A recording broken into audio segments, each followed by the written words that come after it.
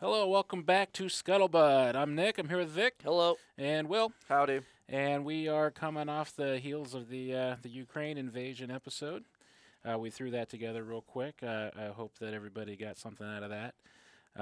But as we're recording right now, we don't know. We still don't know how that's going to play out. So let's move on to business as usual, I guess. Maybe chaos is our business as usual Yeah, anymore.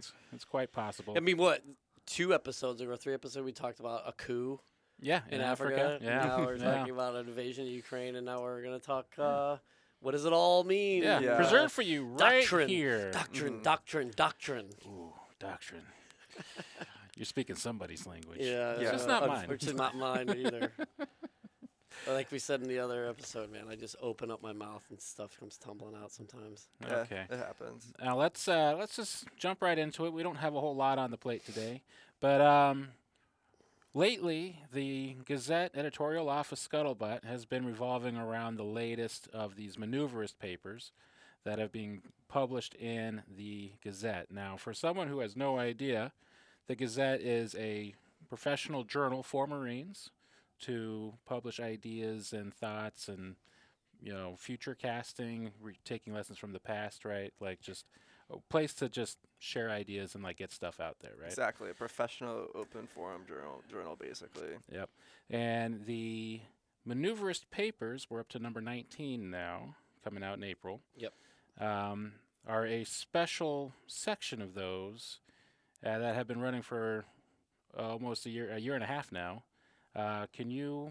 Who wants to take this? Yeah, Let's explain what certainly. they are. Been So at it longer than me. they started coming out in September of 2020, and we've been releasing them monthly. And then there's actually been several articles written directly in response to the Maneuverist Papers, and there's also been articles written by by Marinus, who's the author of the Maneuverist Papers, and he's actually written articles in response to a lot of stuff that he's been getting back. And there's been also a lot of writings appearing in the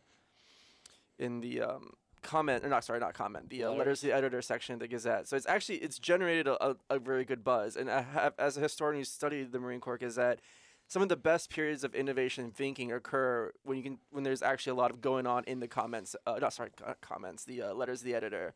Like a vibrant letters to the editor section means there's a lot of back and forth discussion and ideas, and then people will write articles based on those discussions. So it's really cool. So just to provide context to some of our listeners who haven't read any of the Maneuverist Papers yet, I'm going to go ahead and read the first 2 paragraphs of the first one just to set the scene, to figure out what we're talking about and where the discussion was going. So this article is the first in a series we call the Maneuverist Papers, discussing maneuver warfare doctrine in the Marine Corps. Under the leadership of Commandant General Alfred M. Gray, the Marine Corps first codified maneuver warfare as service doctrine with the 1989 publication of Fleet Marine Force Manual 1, Warfighting. Although the significant intellectual effort that produced the underlying concepts had begun well over a decade earlier, in 1997, General Charles C. Krulak oversaw the revision of warfighting as MCDP-1, which clarified and elaborated on select ideas from the original, but did not change the essence of maneuver warfare in any way. Maneuver warfare doctrine has thus served the Marine Corps for over 3 decades. Much has happened in those years, especially 2 lengthy wars that saw significant changes in the conduct of warfare. In contrast, during the same periods of time, U.S. Army doctrine has evolved from air-land battle to full-dimensional operations to full-spectrum operations, to now unified land operations over a span of 9 capstone field manuals. Now the Marine Corps is set to undertake arguably the most dramatic changes to structure and capabilities in over half a century. This begs the question, is it time for the Marine Corps to revise its doctrine? Several Gazette articles in recent years have argued so. The aim of the Maneuverist Papers is to energize that conversation. The Maneuverist Papers will continue discussion begun with what we believe about war and warfare in the June Gazette by describing the development of and elaborating on key maneuver warfare concepts, providing a historical concept for the development of warfighting and the maneuver warfare movement in general, and discussing recent changes to the face of war that may justify a doctrinal revision. Okay, now if you are coming in cold from the outside, Yeah, this is putting maneuver warfare front and center. Now, maneuver warfare includes what, Vic? Well, so it's not even necessarily putting maneuver warfare front and center. It's looking at how we view war, and thus our view will then direct us in the way that we conduct war. Okay. And so what Marinus at least began to do, I think, is to walk that ground again. I think with the underlying assumption that they're in support of maneuver warfare, but basically walking the dog so that we all, like, as almost like a leveling exercise, so that we're all on the same sheet of music, and that we can then talk about, before we start arguing about whether or not we maneuver warfare is what we should be doing. I think Marinus is trying to get us on the same page. Like, do we even look? Are we even defining maneuver warfare the same way? Yeah. So most of the articles for the Maneuverist paper that have been released so far, they go through MCDP1 and look for concepts and terms or ideas that they believe maybe need to like flesh out and clear, like Vic says, to get everyone on the same page. So that MCDP1 is what? Warfighting. Yeah. And for those who aren't Marines, it's basically the foundational doctrine that we work off of. Everything that we do as a Marine Corps should, very emphasis on should, be nested or rooted within MCDP1. And I like how you said should, but I think a part of it also involves the fact that for the most part, it's a it's a very flexible doctrine, at least my understanding of it, and that's like what it's like. Its key strength is flexibility. Yeah. So, and I think like as a historian, you know, like there's always like this famous quote that I see like every once in a while, like talking like during World War II, and it's like, you know, the Americans are hard to understand because they don't follow their doctrine. Right. And I think like I think the one of the best things or coolest things about MCDP1 warfighting is that the way the Marine Corps does fight is almost to be unpredictable and to thrive in that, which is interesting within itself. And I think that, you know, what you were saying about the fact that it's hard to know what Americans and Marines in particular are going to do because we don't actually stick to our doctrine. And I think that actually ACMAC said that at one point at that luncheon. Yep. But at the same time, I think this is also rooted in the whole diversity of thought. Yes. And I think the MCDP1 facilitates that. There at no point is it so rigid that it says, hey, no matter what you're seeing on the battlefield, here it is. Here's your prescribed checklist of things you're supposed to do. I think it offers that flexibility. But it also lends itself to needing constant refinement or reevaluation because of the fact that there's so much going on. And I think Dr. Hunziker talked about this in Dying to Learn, is that there are so many things that need to be in place in order for a maneuver warfare ethos to be part of your culture. So your platoon commanders, company commanders, even your battalion commanders may be conducting maneuver warfare in a certain way, but that isn't translating or isn't getting communicated throughout the force. And so many times people will misinterpret because they're, let's maybe say, looking for surfaces and gaps in the enemy line, that they're conducting maneuver warfare. But when you look at how they're actually executing that warfare, they're actually still doing attrition warfare. They're just being able to focus it in certain other places. But that doesn't mean that it's necessarily in opposition to MCDP1. It just, there's a ton of ambiguity, flexibility, and allowing commanders to make that call on the ground. And so, well, my understanding of it too is when I was doing my master's thesis, quote unquote thesis, looking through like a lot of like the discussions going into before FM1 warfighting was released, talking about like what's the best way, like the best tools, I guess, to study and apply maneuver warfare. And there's a lot of back and forth. I think they're both right to some extent, where you need to, like, you know, study history, study the past, but also study new technology. And to learn and understand maneuver warfare, you need to be able to do both. Understand the advantages that new technology offers, while at the same time understanding how that sort of style of fighting was applied in the past. And then, like, if you're able to marry the two effectively, then your military force can perform maneuver warfare better. Right.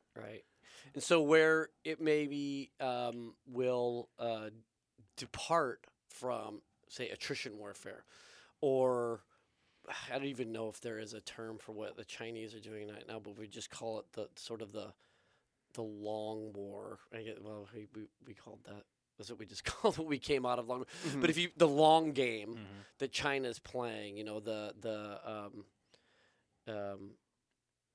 idea, like if you take Sun Tzu versus Clausewitz, for example, you know, tempo is a big one. Now, tempo doesn't always directly translate or doesn't directly match speed, but obviously speed is a major factor. But you also don't want to outpace yourself. Yeah. So with tempo, there's pacing, there's speed, things you have to consider. Obviously, when you're exploiting a gap, there's a level of attrition that's going to have to occur. I mean, it would be awesome if you could just like drive past something and then not have it matter anymore.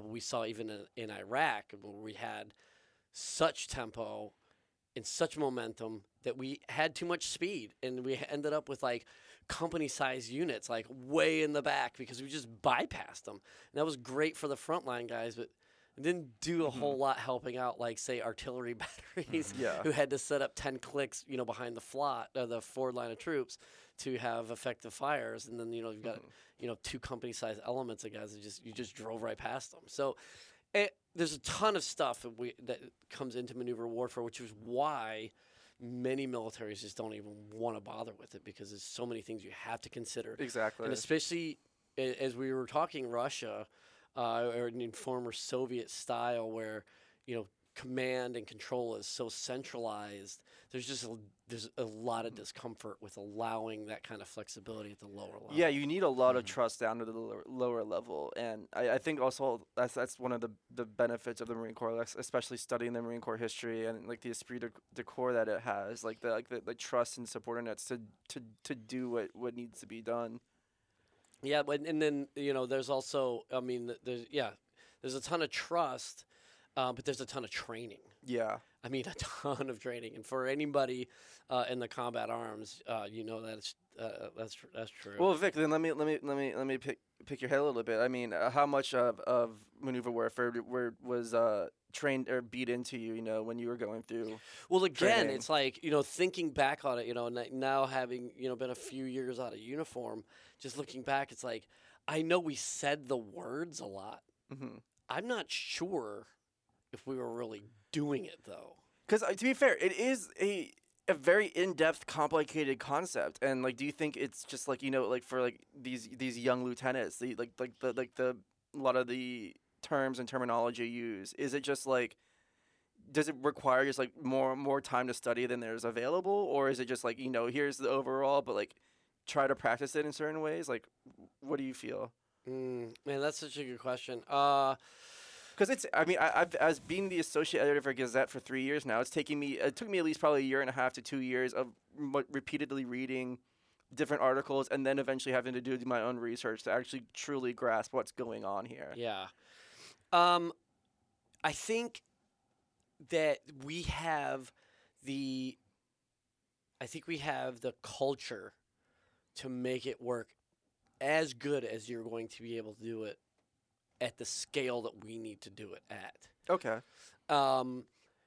We have this extremely robust and influential center of excellence in TCOM. Mm-hmm. Marine Corps Training Command, Training and Education Command, they are on top of all of this stuff, and they have that intellectual curiosity that Andy Milburn was talking about, that really wants to ensure that the doctrine and the foundations for the way that we conduct war is being not only well thought out, but then properly disseminated, and that there is a unification, or as Dr. Hunziker mentioned, there is a highly centralized network there that is going to make sure that we aren't crossing the streams every time we go into the training area. Like, you have your TTPs, your tactics, techniques, and procedures are all the same coming from TCOM. You have your after-action reports that are being read and then filtered out. You have your training manuals and your field manuals are all coming from the same place. They're all saying the same things, and they're all nested within one another. So you don't have like one group saying, well, tanks are your main effort. Or and then another say, well, no, we do everything based on the infantry. Or like, oh, no, you can't do logistics and you can't do fighting. So it's like, no, everything. There are those conversations, but they're in that one spot. And then everything else then is being filtered. So I think from that aspect, we're doing very, very well, and we're well set up to do maneuver warfare in that. The problem, I guess. Yeah, what's the catch? Yeah, so where the caveat to that is that sometimes once it's disseminated, then the translation or its application and interpretation is starting to turn into adaptation, and then the defining of the terms is getting lost. And where people may be saying maneuver warfare all the time, really what they're talking about is do the checklist that I have for this evaluation, and then I will check all this stuff off, and then I'll certify you as you guys good to go. And it's like, well, what about... Like, that's all well and good if you're in the range 400 series and you have the same pop-ups and you have the same...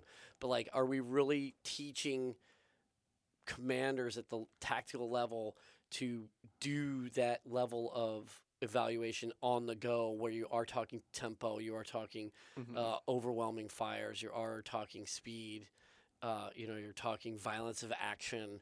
All of these things are happening, but yet your evaluators are holding a clipboard with a checklist on it. And so it's like... Is that still maneuver warfare? I don't.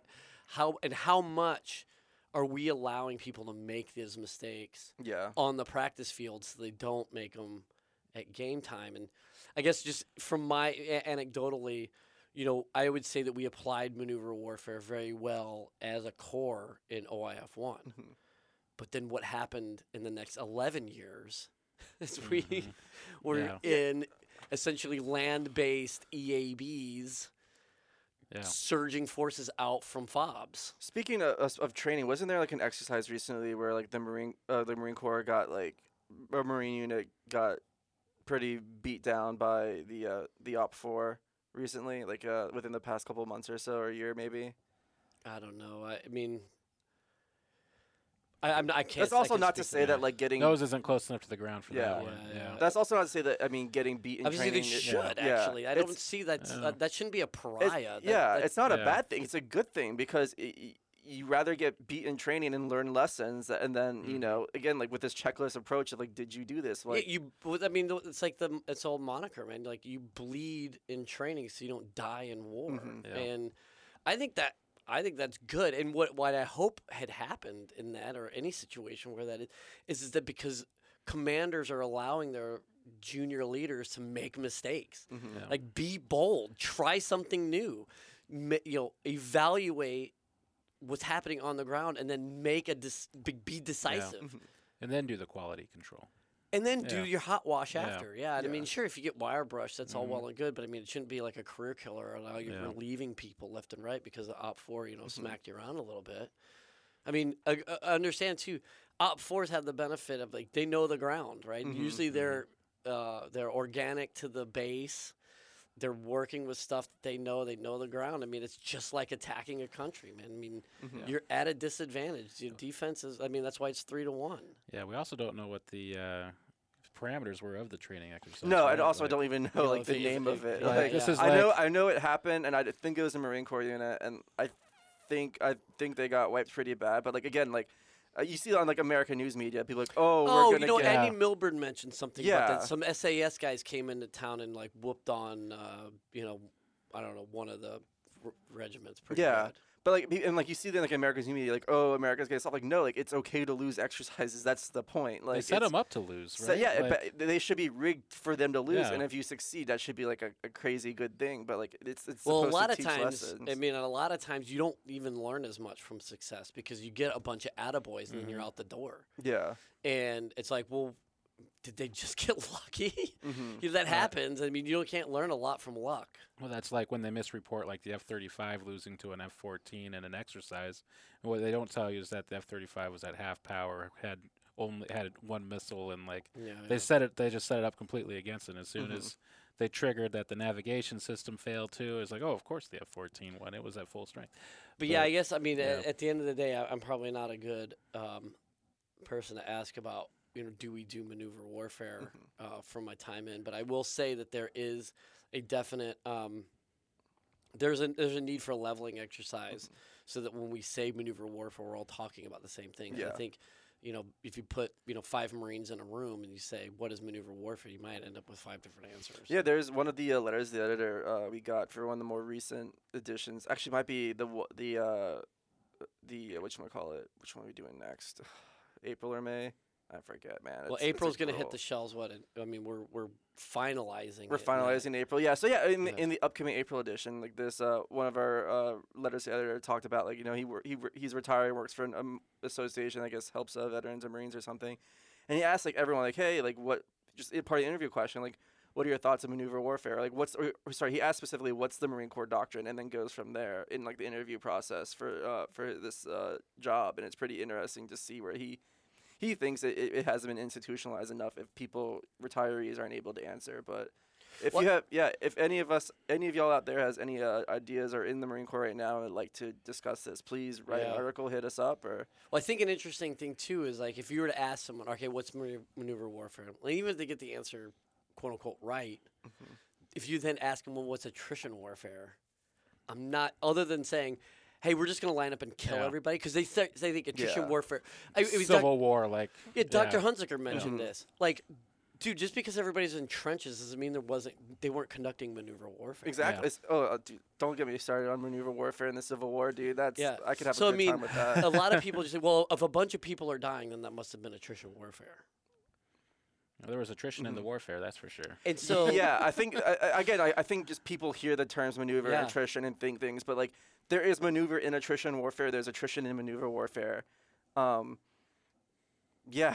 So and then So would it be a spectrum to make then? it even more sticky, ask them, all right, what's the difference between the two? So I think that's what gets to what we're talking is that yes, we talk maneuver warfare. Yes, we have a general understanding of what it is. But I'm not sure how many people could actually tell you the difference between that and attrition warfare. Because we don't talk about what attrition warfare is, really, other than it's bad because we do maneuver warfare. Well, I was looking at the scholars. I don't think that, at least for the Marine Corps perspective, I don't think they're necessarily saying it's bad. It's just not good for the Marine Corps. It's not what we do. Yeah. It's because it's like the Marine Corps will generally traditionally be a smaller, more elite force without as much heavy capability as other Army units. So they need to overcome that with maneuver warfare. Which kind of brings, taking this back to Marinus a bit. Yeah. So we've had, up until April, it's been pretty much, investigating these concepts and the application of maneuver warfare. And then before we get to our punchline here at the end. Damn it! All right. Because you're going to talk about that for a hot second. So let's go on the Maneuverist Paper journey again, real quick. Okay. So. We've started. We kind of talked about where we started. How much of the Maneuverist Papers did we just cover as we were talking about what maneuver warfare is and how we're implementing it? That's I think it was a pretty decent summary of what's all been going on over the past 19 episodes. Yeah, it's Okay. It's Or articles. Without going like into much in depth and piecing out each article by article, it just looks at like the intricacies of maneuver warfare and like says this is what we mean when we refer to this. Yeah. Okay. And then going forward when we had this discussion, this is what we were referring to. All right. And is Clausewitz really the guy that started this all? Like, or was he also talking attrition warfare? So there's those sorts of like really finite discussions about maneuver warfare, but I think generally speaking, we're leading up to where we are at now in 19. And if you could pick, like, just for a casual listener, if you could pick 3 or so of the papers to just kind of get them up to speed, which ones would they be? The first one? So I think one of the ones I particularly like the best. Well, obviously, yeah, definitely the first one's a great place to start out with. But the August 2021 edition, I believe, Maneuverist Paper number 11 actually kind of goes into what Vic and I were talking about earlier, the annihilation versus attrition terms and like the origins and use and misuse of these in the military context. All right, so you just brought annihilation up for the first time. What do we mean by that? So, I guess not to put words in Marinus' mouth. The reason why I like this article is because it does show the genealogy of these terms, and then forces Marines to go in and actually like, okay, this is what we mean by absolute war, real war, total war, limited war, etc. And also provides a great like list of series of books and sources. So I'm not going to get too much into that for you. I want to encourage investigation into this. Okay. Yeah. It's sort of a All cop out, but it's a good one. it's a legit. cop out. Yeah, it's legit. It's legit. Because you left it hanging, I guess we'll let it slide this time, Will. But you also he mentioned 2 already. So Yeah, I mean that true. two articles. So That's true. it's a That's true. it's a Benny. Okay, so that was number 11. Yep, number 11. Hopefully I didn't cut that off too quick. And which, Vic, you got another one maybe? Yeah, and so I guess just to reinforce what I was talking about anecdotally, I would say look at the last one that's in March, the March edition, which is on the shelves now, and it's Maneuverist Paper 18, and the title of it is The Institutional Impact of Maneuver Warfare. And so, just to pull a line from the article itself, it says, the even greater issue is the question of how thoroughly, widely, and lasting that doctrine has been put into practice by the operating forces. And so I think, just to support my own worldview, is that even if we are completely or so tight at the TCOM level in creating the doctrine, we do need to be aware of how well the institution is at applying it. Okay. All right.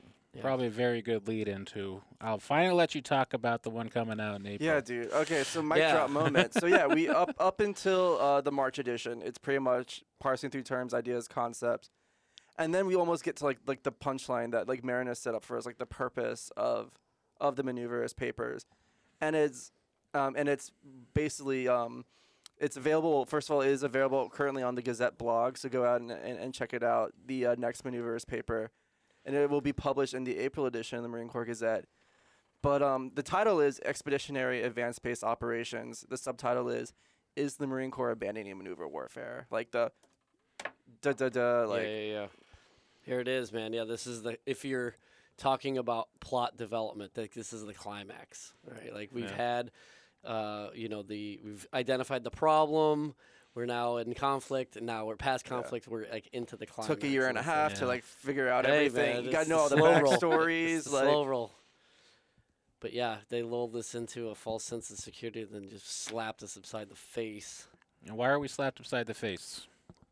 Well, so I think, and especially as it applies to what's going on right now in Eastern Europe, is what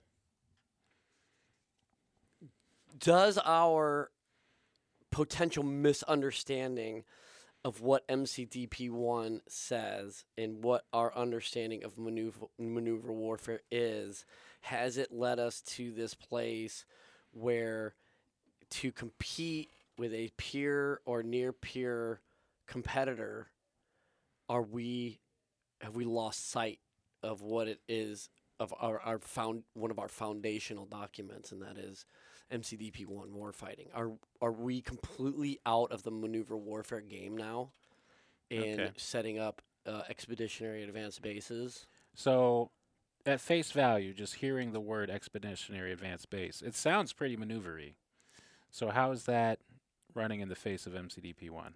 I would argue a little bit against that. I think the term bases in itself might be, it's the third word. Expeditionary sounds very expeditionary sounds advanced. Advanced is good. But then you hit the word base, and that's where I think a lot of people are kind of slackening to that idea, because is having a base, a fixed position. If I could give you a little pushback, I think initially, that there was almost consensus that this is a good thing to do.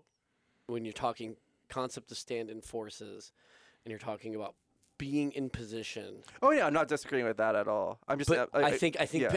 I think people are losing the flavor Mm-hmm. of this in light of now that some folks have had a chance to rub it on their gums a little bit and let it seep in.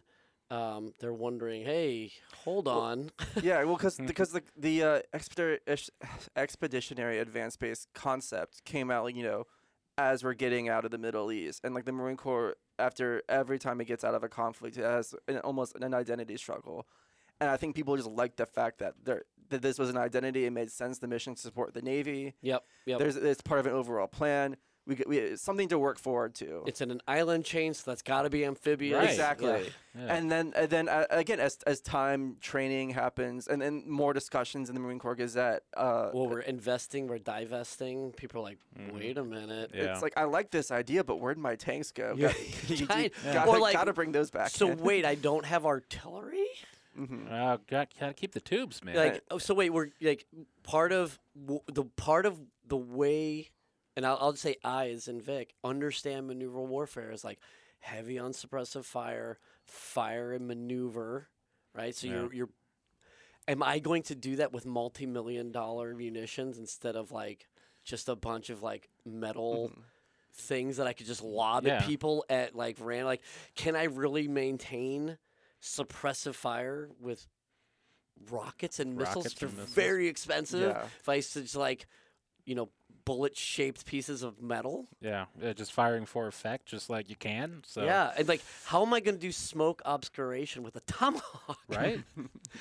That's pretty expensive, dude. Blow it up. And so okay, wait a minute. And so I think some folks are starting to and to your point about Marinus sort of leading us to this place, I think Marinus saw this 19 months ago. Oh, easily. Many of these articles were probably even written before we got them, well before. For sure, and I think that once the Scuttlebutt started getting around at that higher echelon about what the commandant's wanting to do and what his operational vision is, I think these people who can read the chicken bones pretty quickly were whoop, let's gear this up. And let's give them the slow drip on this thing so we can craft this argument in a way that isn't just seen as being contradictory. Yeah, exactly. It's the best way to express an argument. Doing all your research and having you're checking all your corners and dotting your I's and crossing your T's and such. Yeah. So, I guess So, what is the article, in essence, arguing here? Is it just a rhetorical, or are they getting at something?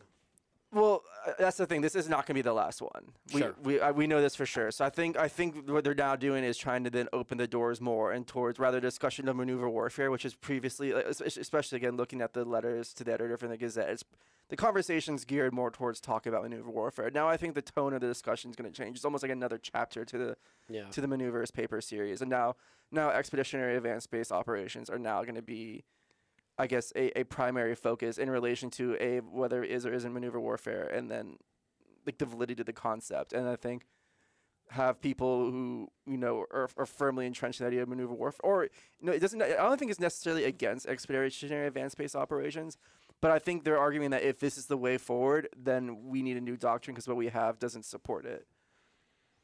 And that's that's the case they're making. Yeah. So I guess to quote then, so that we're not putting words in their mouth, we're actually using what they're saying. Yeah. So I'll just we'll Tarantino this again. I'll All go right. with the conclusion, and then we'll work our way back towards it. But they're basically saying, if EABO is going to be the future of the Marine Corps, does our warfighting doctrine need to change to support EABO? Based on assumptions about the nature of war that run counter to MCDP-1, the EABO concept has little need for maneuver warfare. Boom! Microphone drop. So what are we talking with about? that, then? closing it out, What preceded this? what preceded this? I don't know. Do you want to try to I have a couple points that I want to touch on, but I don't want to. William, do you want to talked a little bit? What do you mean, like the previous article, or? Before, we're the talking beginning about of the this thing. article. Like, Yeah, so what did they shape so that was the problem? So set how that are they're trying to- EABO and MCDP1 incompatible with each other? So again, let me I'm gonna put their words in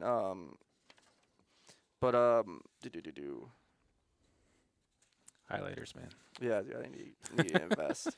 Well, while you're looking at that, let me talk about some of the points that I thought were extremely germane to this conversation, and some of the things that through amphibiosity, I think we've touched on some of these things too, and I think through our amphibiosity conversations that we've had, I think the prevailing theme has been the expeditionariness of the Marine Corps, not its amphibiosity. Yeah. That it is really kept to what it is that we are as a Marine Corps and not just a second land army. But where it runs into some prickly points, though, is that it is almost taking the lessons learned from a land war and just applying it into the Pacific. And so one of the things I thought was I thought was a very profound, obviously from Marinus, but an analysis they had was it says here, implementing the strategy will require that the EABs be in position before the onset of hostilities. I think that is a point that maybe we haven't necessarily really taken a look at, and that is, in order for this operational concept to work, clearly, and I understand, look, we're all in the WES. Like, even here in Q-Town, we're in the weapon, the Weapon engagement zone. Mm-hmm. So, technically, yes, we're all stand-in forces, but then you apply the concept, again, coming from TCOM, the concept of stand-in forces, these guys have to be in place before hostilities in order to be effective. Mm-hmm. The only other thing you could really potentially do is have them sort of on call, and then when the balloon goes up, you surge them in, and then somehow... Against withering fire. Let's just say that you have that sort of lag time, which you won't, but let's just assume you somehow our pacing threat is not fully prepared to start engaging, and you have a bit of so it's not dodgeball, right? The beginning of dodgeball where everybody's running to the center and try to grab as many balls as you can. So you actually do have a little bit of lag time to get those forces in. They've got to be ready to rock and roll pretty quickly and then be self-sustaining. And so you're now bringing all of that is required to get them established into not just within a WES at like a strategic level, but at the operation and tactical level. Yeah.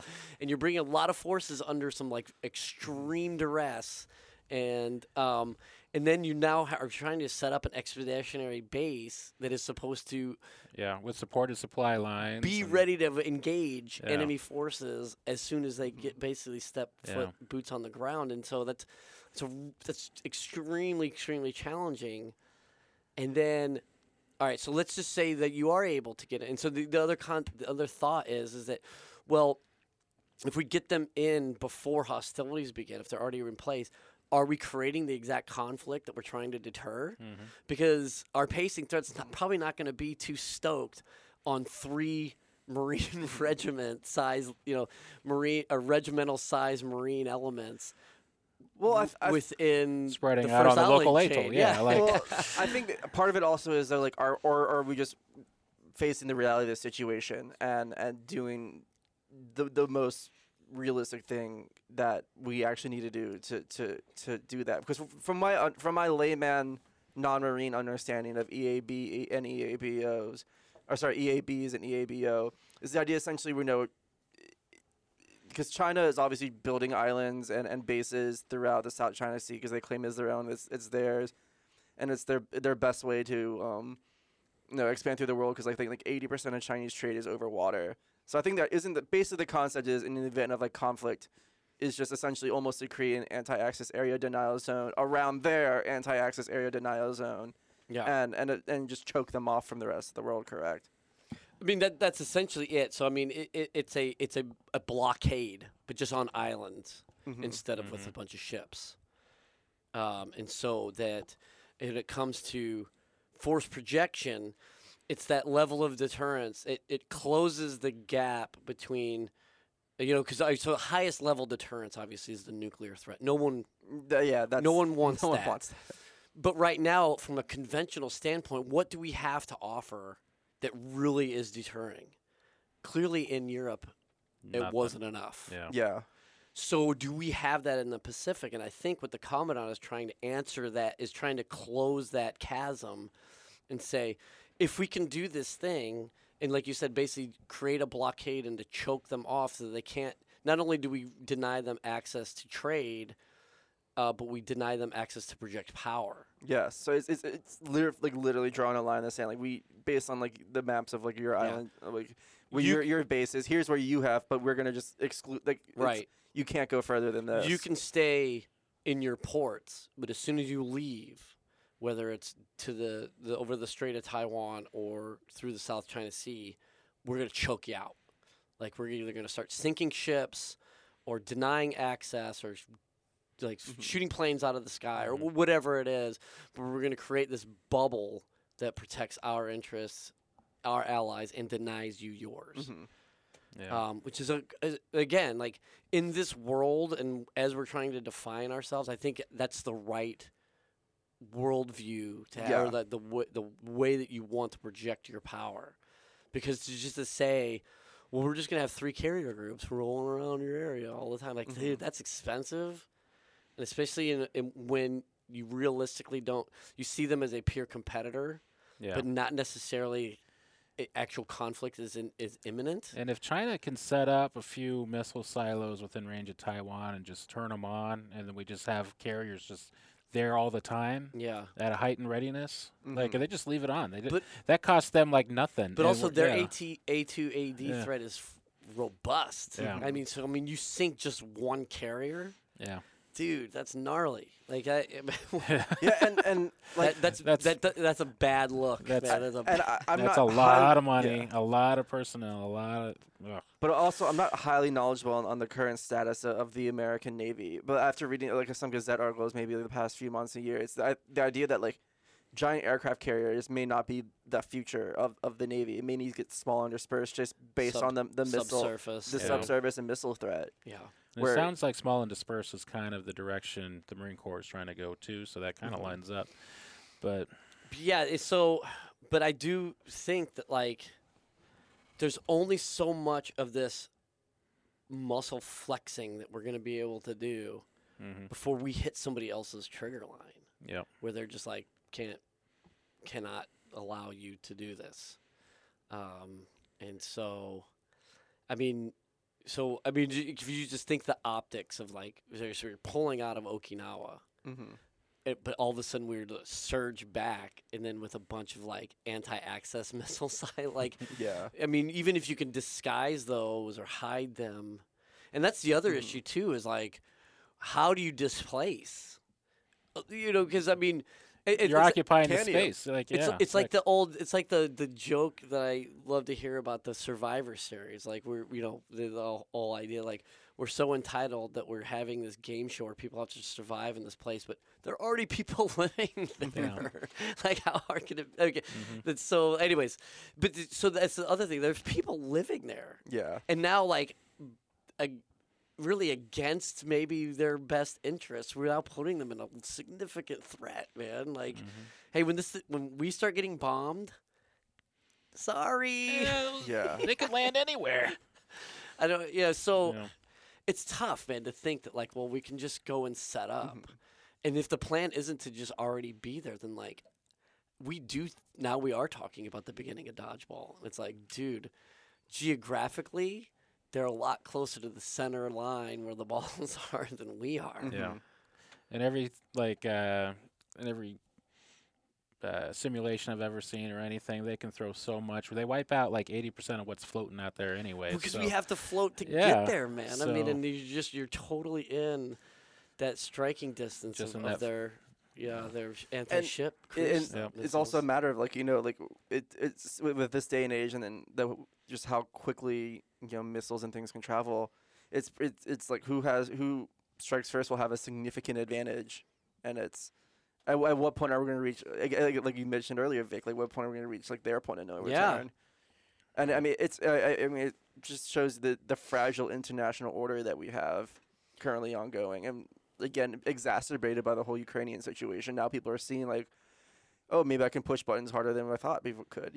Yeah. Well, yeah. I mean, unfortunately, I think we've shown that our trigger lines aren't quite as close to the canoe as people thought they might have been. Yeah.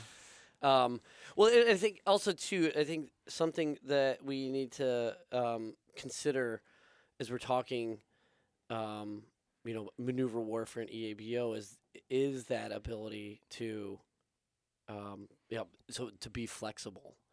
So let's just say having a bunch of MLRs, only a few hundred miles away from what they consider to be their territory isn't necessarily a trigger line. They don't want to escalate things beyond that. So let's say we can in place in time. What does that mean then for our ability to do what we traditionally have done? Is be that 911 force and be able to respond. So we're having to assume some risk, and so we either say, "Dude, we're not going to play in Europe, like at all," or we'll give you some teams, maybe a platoon or so that can shake some things up. I mean, I think we saw a lot of success in talking to Andy Milburn about what a Marine task force can do, but it won't be the normal task force size. I mean, we're talking, it's got to be smaller because you've already got MLRs, regimental size units, spread throughout this first island chain. I mean, it's a significant manpower commitment. So now your MEUs are smaller. So there's only certain things they can do. So you're having to just basically say, like, our commitment to the joint force is EAB. We don't do crisis response anymore. Or you've only got enough on here to, like, evacuate. You only got enough on this ARG, this amphibious ready group, to, like, evacuate an embassy. Maybe do a very small scale NEO, non-combatant evacuation. Yeah. But, I mean, you're not going to be able to respond to most brush fire stuff or things that we would consider to be brush fire stuff, like a coup. Forget about it, man. It's not going to be our game anymore. I don't know. Maybe because this also could just be like, again, like I'm definitely more of a historian than a.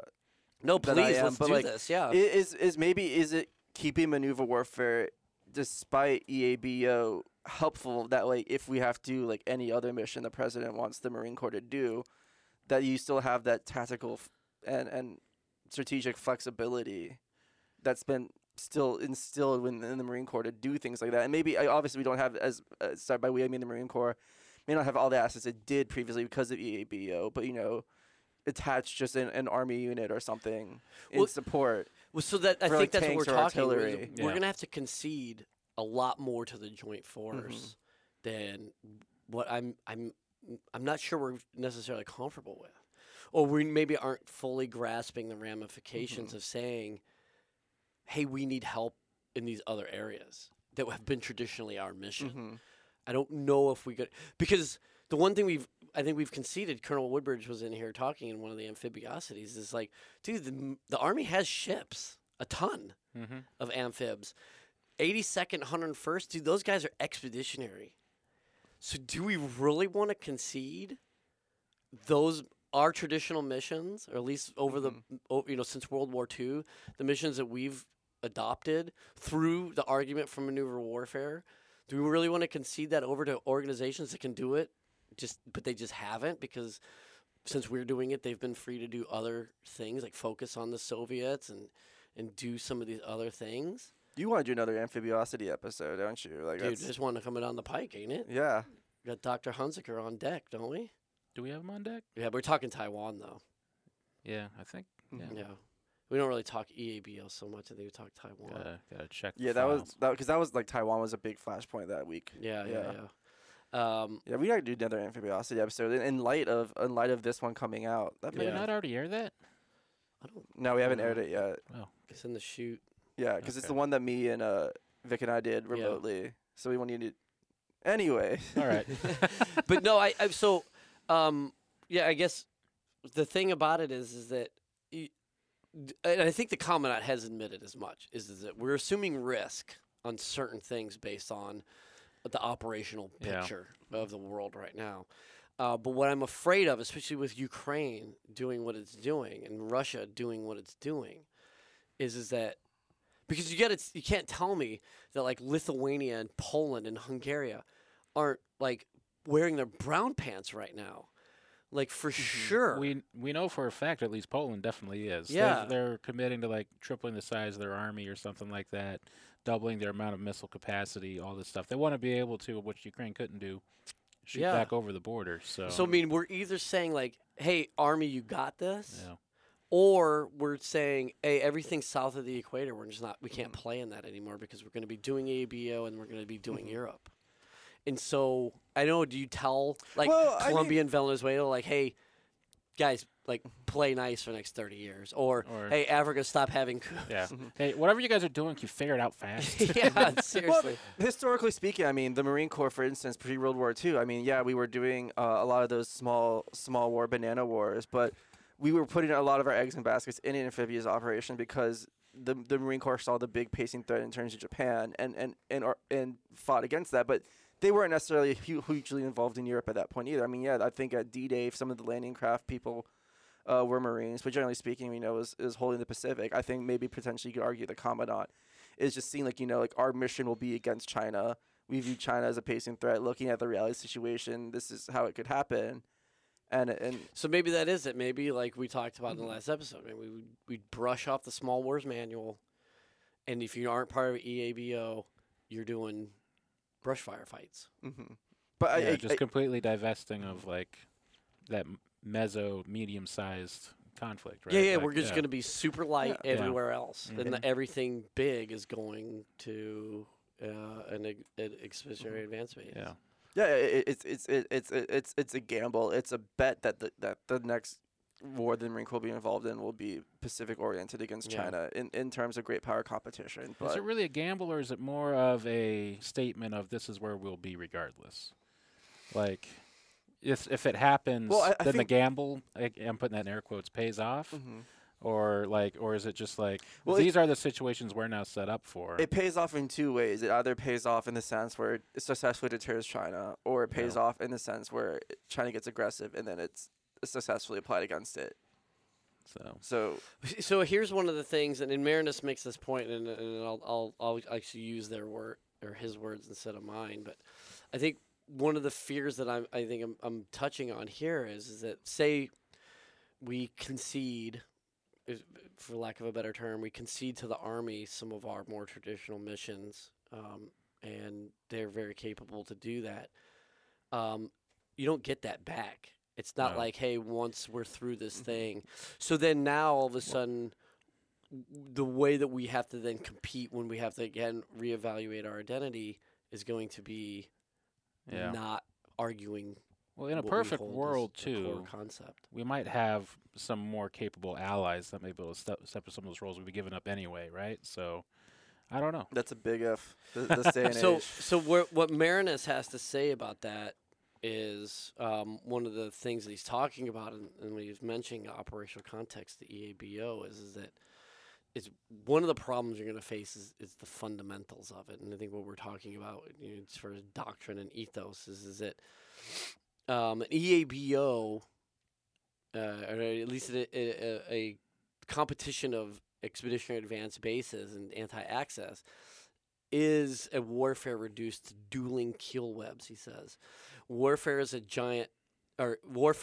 it's reduced to dueling kill webs, warfare as giant Lancaster equation, which we hardly need to point out as attrition warfare in pure mathematical form. It reflects a mindset not uncommon in the Navy and the Air Force, which see war essentially as a clash of technologies. as we're talking about how it is that we will displace, and how we will essentially deny access, I think he's got a real point there, man. It's like we're talking, and it's sort of the same. And that also kind of makes the Marine Corps like the picket fence of China, like. But it talks to like what we were talking about. Like when I'm talking about obscuration, suppressive fires, do I do that with Tomahawks and cruise missiles? It's not cost effective. It's really not that. It's also a long time to target too. Like, dude, I don't want to get into like crazy sea stories, but a guy I knew one time was working up a target package, and the only thing available because air had to come off station was a very expensive munition that this person and his team of people used on a dude with a motorcycle. Oh, yeah. Get out of town. And because of the ROE, and it was all legal. We had that person had the judge was there. I mean, it wasn't. But because of the ROE and then like just the nature of who was allowed to execute missions on the ground, this unit couldn't put Marines in this guy in the motorcycle in the travel path. In the path, they couldn't basically do the arrest. Yeah. And the host nation wasn't able to mobilize in time to get this thing done, and so legally through all the proper channels this team got the approval, and so used a very, very expensive munition for a dude on a motorcycle. Yeah, it's this cost parity issue that we've seen in a few Marine Corps Gazette articles, especially with the use of commercial off the shelf essentially the weapons that you can with drone technology, and the fact that it's easier and cheaper to produce those versus these $1 million missiles. So that gets into like we're replacing tubes with rocket launchers. Mm-hmm. So we're now looking at this thing, as Marinus would say, like more mathematical than actual maneuver. I don't know. I think that's a valid argument. Man. And also, I could be potentially assuming that like they're considering EABO in relation to like open war with China, but China's going to do everything below the threshold of war before they get there. So using their basically their like weaponized fishing fleet, of essential like pirates, who harass other fishers in the area. They're going to use those and those assets before they even get to that point. So then, are you going? I mean, that begs the argument. Then, are you going to use a very expensive, low density munition against, basically a speedboat with a bunch of like machine guns and stuff on them? Like the Iranian. The drone. Yeah, they use like not even the drone. They like one of the things they use on ships is they just load up these like speedboats with no kidding tubes, and they just fire a bunch of rockets out of it. I mean, they have zero probability of hit with one, but when you get attacked by 20 of them, dude, all you have to have is a couple hit your ship, man. What was it the Russians used in World War II? The babushkas? Yeah, well, I mean, babushka rockets. You can go on YouTube. Katushka, babushka sounds like a drink or a grandma. Well, you go on. I'm thinking you go on YouTube and see the Iranian Special Republican Guard using these boats to sink freighters. Yeah, because they just. I mean, it's like the RPG sapper teams that insurgents would use. It's like, dude, one guy is probably not a good. You can't take out a tank with his RPG if you could even hit it. But you get 10 of those dudes just lobbing RPGs at a tank. Yeah, eventually they're gonna pierce through. And so, anyways, that's just to say, like, we're now gonna use high tech against very low tech in some respects. If the scenario that you proposed is something that the Chinese would execute, so does just sapper teams. It's like, well, do I have approval to use this like massive anti-ship surface-to-surface missile? And that's why why we need to start issuing letters of marque to people again and just because we've done it before. You know, it's an old trick in the box, but Well, would be the East Indian Trading Company. yeah. But no, I mean, it's in the Or the Dutch Constitution. Indian Like Trade they Company, can issue letters of marque to privateers, basically. So why not, get those whale war guys, give them a letter of marque and tell them, hey, stop the whale fishing in the South China Sea. Where there really a problem is off the coast of Somalia. That's where I was reading about it anyway. But, Yeah. So then their second point, if we're, is obvious. Well, first point would be the tech. Are we getting too high tech? And this is, reducing warfare down to a mathematical equation. Second problem is the discounting of combined arms maneuver. EABO's firepower-based concept. And under such a concept, tactical maneuver becomes irrelevant. And that makes sense. I mean, once you're in an expeditionary advanced base, you're in an expeditionary advanced base. Like, I'm not going to maneuver into a position of advantage because I'm on this island. I'm here. The next place is a 800 Another island. Yeah, it's like. And guess what? There's already guys there. So are we doing surfaces and gaps anymore, or are we just? Yeah. You're looking at two non. And then the third is the security, and I think there's been multiple articles written about this, but like, even if we fully realize the self-sustainability and alternate energy sources, that part still confuses me, but I guess we'll get into that in the future. Well, I mean, I will say Marines are doing. I mean, you tell Marines to invent me something, they're going to invent you something, and so it's actually it's just some pretty cool articles there's to read. Because some of these islands are tiny. I don't know how. But I mean, from solar, like water purification. There's they're looking at hydrogen. Well, then you got to refill your munitions. Like, I guess that's the issue, though. I mean, at some point, you're going to need to get a resupply, even if it's for mail. Yeah. Mm-hmm. At some point, somebody is going to have to reveal themselves and then deliver this thing, and then that person's going to have to reveal themselves to pick it up. Mm-hmm. And we're clearly not doing well in the gray zone right now, as we've seen in East Europe. So I don't know if you're going to maintain this anonymity from an EAB standpoint. And in this day and age, it's going to be almost impossible. All it takes is a tweet from one of the locals saying, hey, I just got a Coke from this cool Marine. Yeah. Like, really? Interesting. Or I just went on a nice walk. The last Coke you'll ever this, have. Like, HIMARS battery, just like there. I mean, there's so many cases that you hear about. I mean, going all the way even back to the first Persian Gulf War, where special forces teams were in place doing observation and reconnaissance and getting found by herders. Mm-hmm.